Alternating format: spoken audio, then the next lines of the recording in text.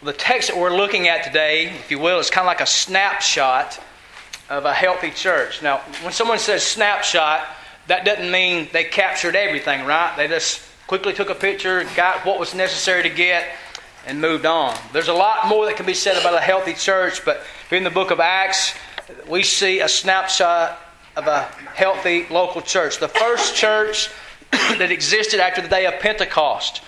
Now, it wasn't a perfect church, right? Why is it not a perfect church? Perfect churches don't exist.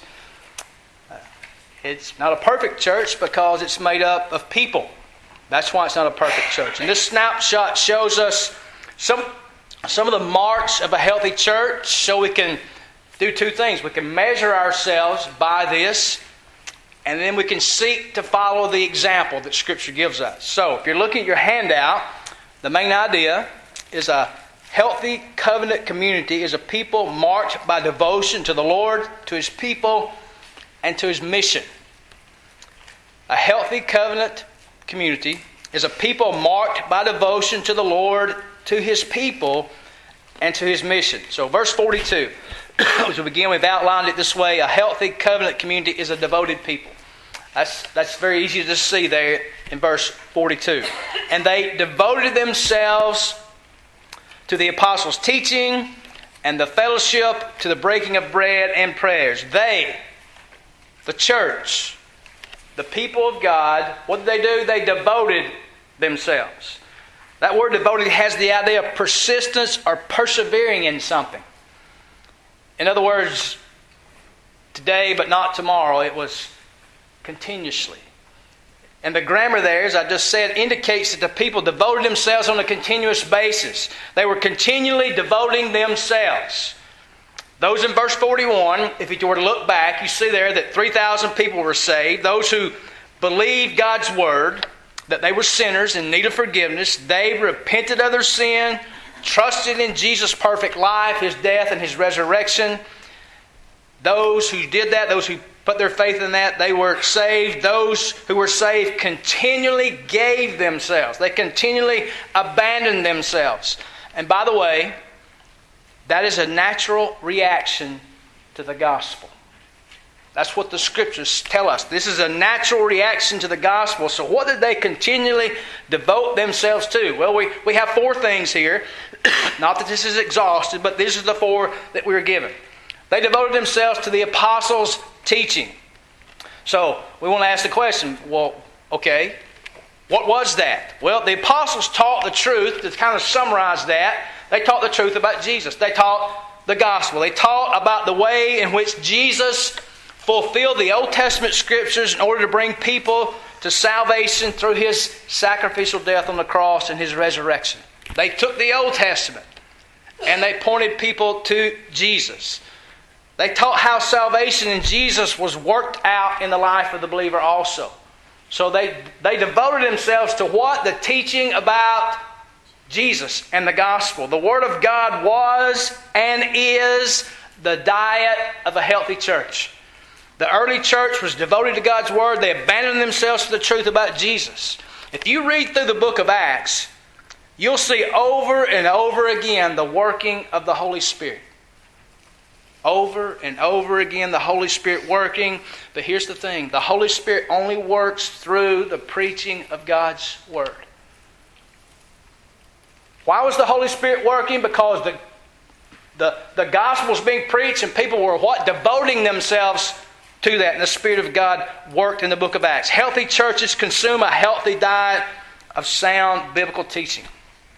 The Word of God has to be faithfully taught. All the Bible must be taught by those who lead God's people. The church. We, the church, and those who lead, the pastors, must believe that the Bible is sufficient to build up and bless the church. And these people, they devoted themselves to that. And the church must in turn, don't miss this, the church must in turn submit to God's Word when it's faithfully taught. What did these people do? They just didn't hear it. But they did what? They devoted themselves to that. Notice secondly there in verse 42, they devoted themselves. The early church was continually devoted to what? Fellowship.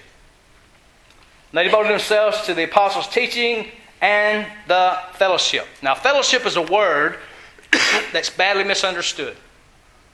Badly misunderstood. And when I say it's badly misunderstood by us as the church. When we think of fellowship, we think of a cup of coffee and a donut. Now listen, I'm all for a cup of coffee and a donut. All right? I love coffee and I love donuts. But that's not New Testament fellowship, okay? Fellowship in the New Testament is a very technical word. It's a word that literally means to share in common with. It means spiritual togetherness. That's what that word means. The fellowship of the people of God is the interaction of believers with each other in ministering their spiritual gifts and various other ministries. It's working together, this thing that we have in common. The early church was involved in that. They devoted themselves to that. The word also has the idea of partnership. When you read the book of Philippians, in the very first chapter, Paul calls on the Philippians to be partners in the advance of the gospel. When you receive Christ, when you trust Jesus, you become a partner with other people in the work of the gospel. You also become a partner with every other Christian. We're here together to be a team. We're Team Redbud, right? In Franklin County, North Carolina, to reach people with the gospel. Unfortunately, many people fail to participate fully in the local congregation, and as a result, they miss that fellowship. Not the coffee and the donuts, but the partnership and working together to advance the gospel. You may attend Sunday school and corporate worship and say a few hellos and have some conversation, which is all well and good. But if your Christianity amounts to only sliding in on Sunday morning and sliding out, and that's the limit of your fellowship, can I tell you something? You've missed the point of what fellowship is.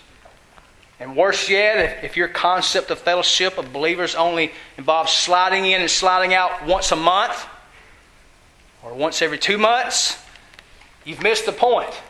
Remember Hebrews 10:25, do not forsaken the assembling of yourselves together, and much more as you see the day approaching. Here's the question, dealing with that verse. Do you think Jesus is coming pretty soon? The Bible says He could come back at any time. Do you think the day's approaching? This is yes, it's coming. And listen, it's coming faster than you realize. Then it's time to get together once in a while? No, we ought to be together all the time. Working together. That's what New Testament fellowship is. Now you may say, why? Well, Hebrews 10:24, the verse prior to the one I read, says that we might stir one another up, that we might provoke each other to love and good deeds. You remember that, right? We dealt with that a couple of weeks ago. I need you to stir me up to love and good works, and you need for me to do the same thing to you. Don't forsake, he says, the assembling together. Don't let any activity destroy the concept of fellowship that the Spirit of God designs for you to be a part of in the church. This church here was together, ministering mutually to each other's needs, and they did it how often? Continually. It was an ongoing thing that they did. Thirdly, notice they were continually devoting themselves to the breaking of bread. Now, in this verse, that refers to the Lord's Supper. It'll mean something different when we see it again here in this same passage, but here it refers to the Lord's Supper. What were they doing with the Lord's Supper? Continually devoting themselves to it. I wonder sometimes if the Lord's Supper would be one of those things that distinguish gospel churches in our day and time. You know, I've heard people say, if you celebrate communion too often, it becomes routine. Bible reading and prayer can also become routine, right? If you do them every day. But I hope that we don't read our Bibles and pray less often so that it doesn't become routine for us. The solution is not to decrease the frequency, but rather to ask God to shake us out of our spiritual dullness when it comes to the Lord's Supper. You know, the Lord's Supper here, when we take it in a few minutes, it should remind you of the greatest truth in the world. And that truth is that the Son of God loved you and gave Himself for you so that you could be forgiven and be reconciled to God. That's what we're going to do here in a minute. We're going to remind ourselves of that truth. The Lord's Supper should make us examine our lives so that we confess and turn from any sin. Fourth, they were continually devoting themselves to the prayers. Here prayer refers to, listen, prayer here refers to set times of corporate prayer. Whenever and wherever the church meets, prayer ought to be woven into the fabric of the church life. When we pray, we're acknowledging our total dependence on God. When we move forward in the work of God, and we do it on our knees, that's the way this church did that. It was this way in the past, and it has to be that way in the future of the church moving forward. A prayerless church will be a powerless church. If we think that we're going to do anything for God without prayer, we're fooling ourselves. We can't snub our noses at God and say, God, we've got this figured out. If we ever need you, we'll call on you. Because what? We need God all the time. These people were continually devoting themselves to prayers. Now, this is not talking about individual prayer, which is good, but it's talking about when they came together collectively, they were involved in prayer. In other words, they had meetings for prayer. They had specific designated times outside of their corporate worship, maybe relating that to us on Sunday. They had meetings for prayer. I honestly believe, not because I've had to convince myself of this, but because the Scriptures help me to see this. I believe we would see things happen we haven't dreamed could happen if we got together as a church and we prayed. My question for you is, do you believe that? I believe it. Not because I had to convince myself of it, because I read the Scriptures and I see that. Second, look at verse 43. A healthy covenant community is a spiritually powerful people. And awe came upon every soul, and many wonders and signs were being done through the apostles. What does it say this church brought? Awe. Some of you have translations use the word fear. The idea is reverence. It's not the idea of being afraid. It's the idea of awareness of something supernatural going on in the church. It has the idea that God is working. And people were what? In awe of that. You ever been in awe of something? The church here in Acts lived in a state of wonder and awe as they saw day by day God working in their midst. And what were they doing? Those four things that we just talked about.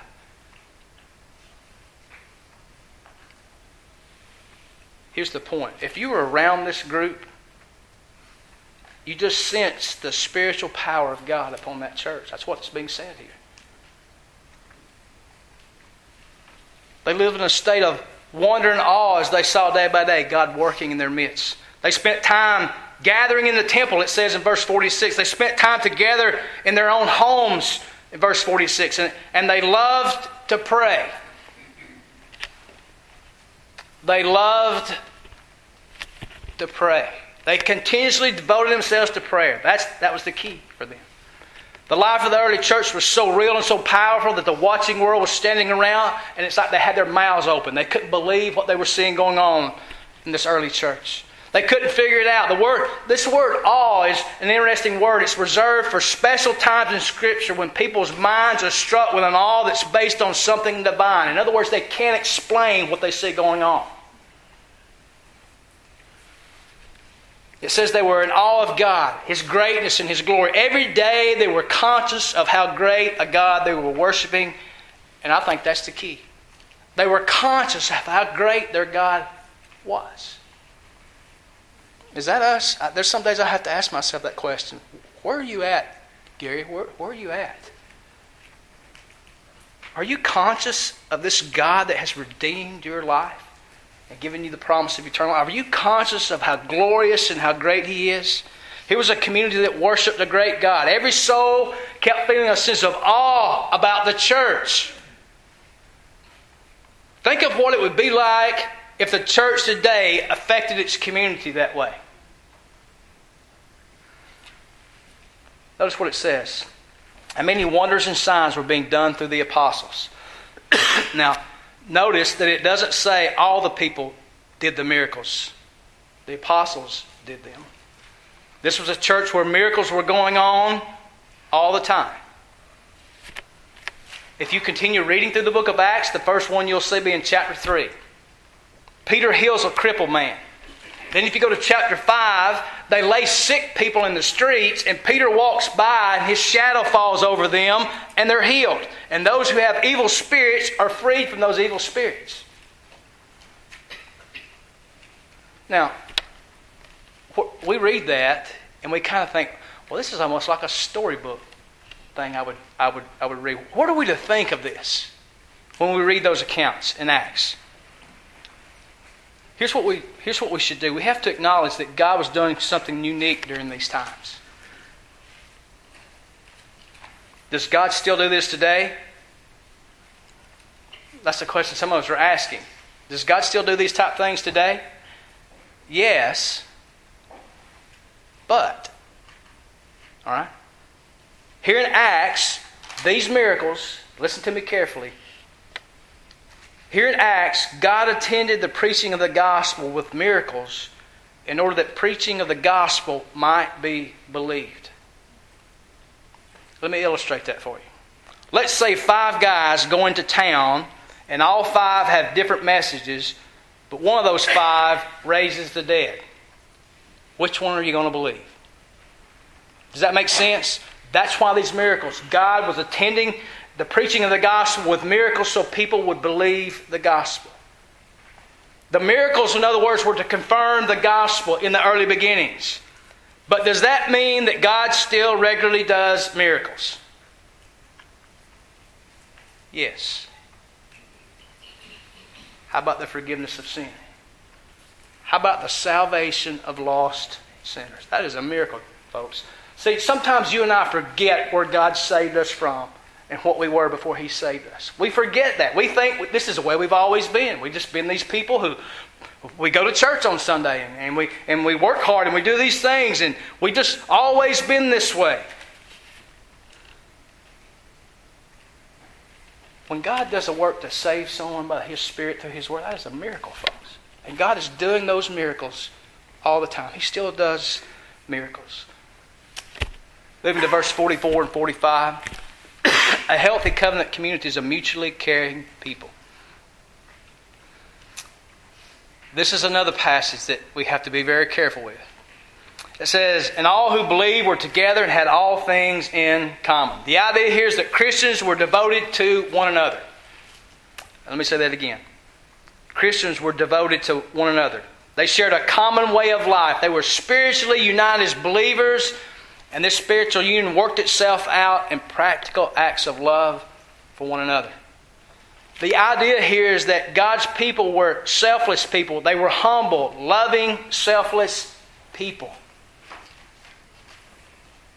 It was about others where their focus was. In fact, in verse 45, look next. And they were selling their possessions and belongings and distributing the proceeds to all as any had need. I know this worries some of us, and I'm going to try to explain this. There are those who will take this passage and say that we should be communal living Christians. There's some people who take this and they have that idea that we ought just to, buy a big old house and pull everything together and just live together. That's not what this is talking about. I would even say, I'd ask the question, is this teaching that they lived in communes? That they pooled everything and had a kind of Christian communism where everybody's resources went in one pot and they doled it out on an equal basis. Is that what's going on here? Is that what's being said here? The answer is no. Okay? The Bible recognizes the right to personal property and the need for families to be separate. Some of you are going, whew. It does. I think if we look carefully at the text, and not just this verse, but if we look at everything around it, we find that communal living is not what was going on here. And here's why I'll say that. The situation in Jerusalem this time was somewhat unique. Thousands had traveled here for the Feast of Pentecost, okay? You go back and you read prior to this, you see that. Many had been saved after Peter's message. Verse 41, 3,000 people were saved. Those who were saved, listen, they wanted to stay longer in that area and get grounded in their new faith. In order to do that, they needed hospitality and financial help to be able to do this. To meet these needs, the existing church in Jerusalem opened their homes, their pocketbooks to help these people. Some even sold land and donated the proceeds, even though that was not required. So to ease your fears, there's no idea of selling everything and throwing it into a common pot and dispersing it. Some of you are relieved right now. The idea here is simply that when somebody had a need, somebody supplied that need. That's all that's being said here. Today for us, the principle still applies. If we see a brother in need, what do? We help them out. Before we say thank goodness that this does not apply to me, we need to remember that we are all exhorted by Scripture to be generous and ready to share with those in need. 1 Timothy chapter 6, verse 18. Now, I'll say this, based on the Bible. We're not told to share with a lazy, irresponsible person who refuses to work. But if a brother or sister is in need of the basics of life, that's the key. That means food, shelter, clothing, not satellite TV, not internet, not a six-pack of beer. Some of you are going, no, we're not going to do that. If a brother or sister is in need of the basics, then we should be quick to share the blessings that God has given us to help them along. And that's what's going on here. Nothing else, no communal living, no pooling everything together and delving it out as people had need. That's not what's going on. There was a healthy covenant community here of people who mutually cared for one another. That's the principle for us. That's how we apply that. We mutually care for one another, brothers and sisters, when they're in need. Verse 46. A healthy covenant community is an involved people. A healthy covenant community is an involved people. And day by day, attending the temple together and breaking bread in their homes, they receive their food with gladness and generous hearts. The church lived out this shared life. And notice how they did it. What does it say there? Day by day. Every day. They were involved in one another's lives. Not just the pastors being involved, but all were involved in the lives. Day by day. But this also points to the regular designated gathering of God's people for corporate worship. A healthy church made up of healthy members meets together as a family regularly. Again, Hebrews 10, 24 and 25. A major responsibility of a healthy church member is showing up. That's a major responsibility of a healthy church member is showing up. You can't build relationships if you aren't meeting with God's people. And this is done by attending both Sunday school and corporate worship and Wednesday night prayer meeting. Verse 46. And breaking bread in their homes, they received their food with glad and generous hearts. The church met, God's people met both at the temple and notice where else they met. Look at it. In their homes. Now, breaking bread, as I said in verse 42, refers to communion. Here in verse 46, it refers to having meals together.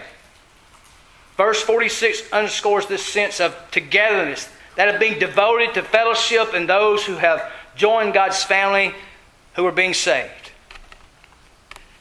Let me put this down to one word for you. It's talking about hospitality. It's talking about having other believers, fellow believers, in your home and sharing life together. They did it in the temple and they did it in their own homes. There was this sense of day by day togetherness with one another. Verse 47. A healthy covenant community is a witnessing people.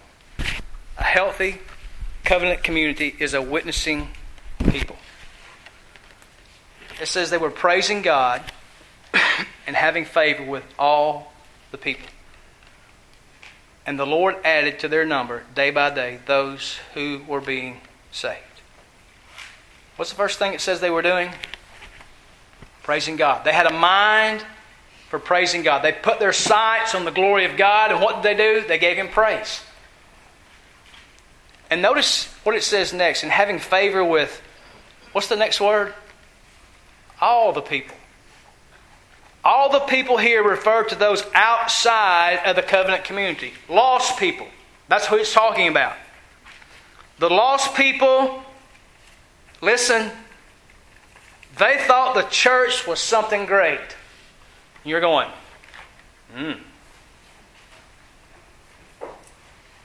Yes, persecution would come for the church later on as you read through the book of Acts from the religious crowd and the hierarchy of the government. But lost people were attracted to the church. And listen, it wasn't their building and their budget that attracted people. It was their love for the Lord. It was the transformed lives that they saw these people living out. They knew that the gospel was something supernatural because they saw these people's lives changed. And they were attracted to that. Does that make sense? People are attracted to the gospel when people's lives are changed. Because see, these people didn't have buildings. And they didn't have budgets. But they lived in awe of God. And they prayed. And they lived life together. They lived in such a way that lost people were attracted to them. How do we know this was a Christ-centered, gospel-proclaiming church? Look at verse 47. And the Lord added to their number day by day those who were being saved. People were attracted to them.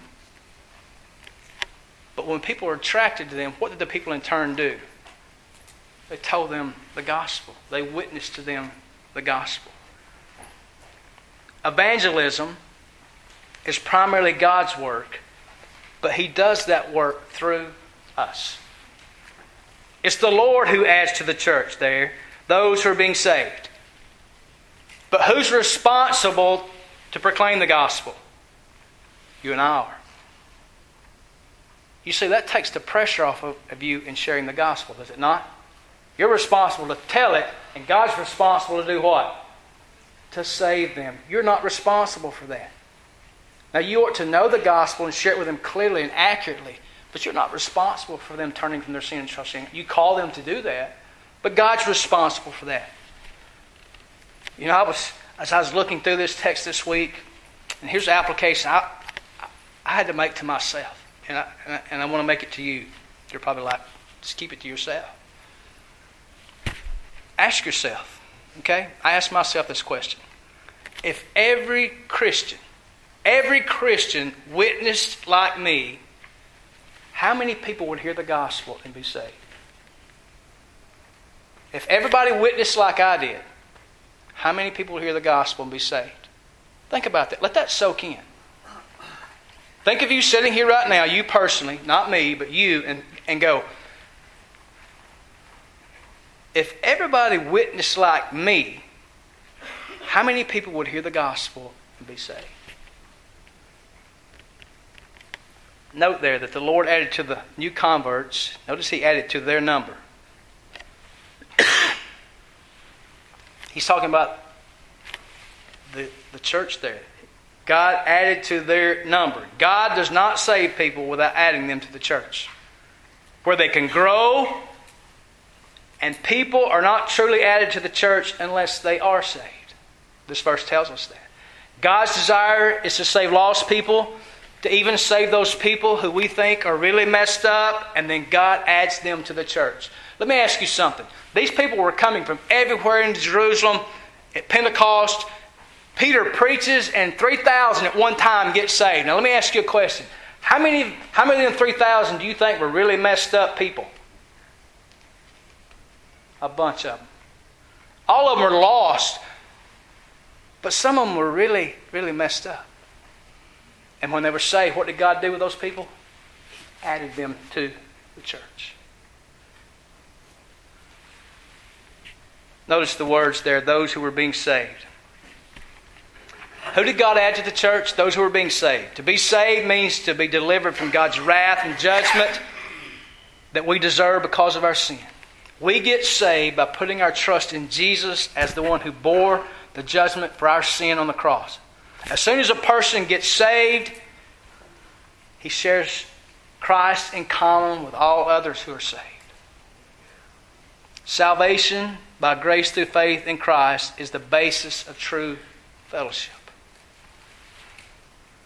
In Acts chapter 2, these verses we just looked at, 42 through 47, we have the marks of a healthy church. Some of the marks of a healthy church.